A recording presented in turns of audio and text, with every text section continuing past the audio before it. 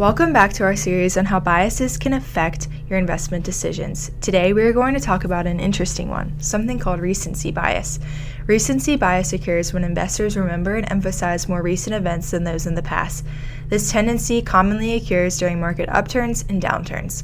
For example, when there is a bear market, people think that the market will keep going up and they tend to forget about past market downturns. With a recency bias mindset, investors keep buying risky investments without diversifying into safer investments in case of a downturn. On the flip side, when there is a market downturn, investors think the market will stay down, so they reduce the amount of risk they take. However, the market does eventually go back up, so by not investing, they have missed out on a great opportunity.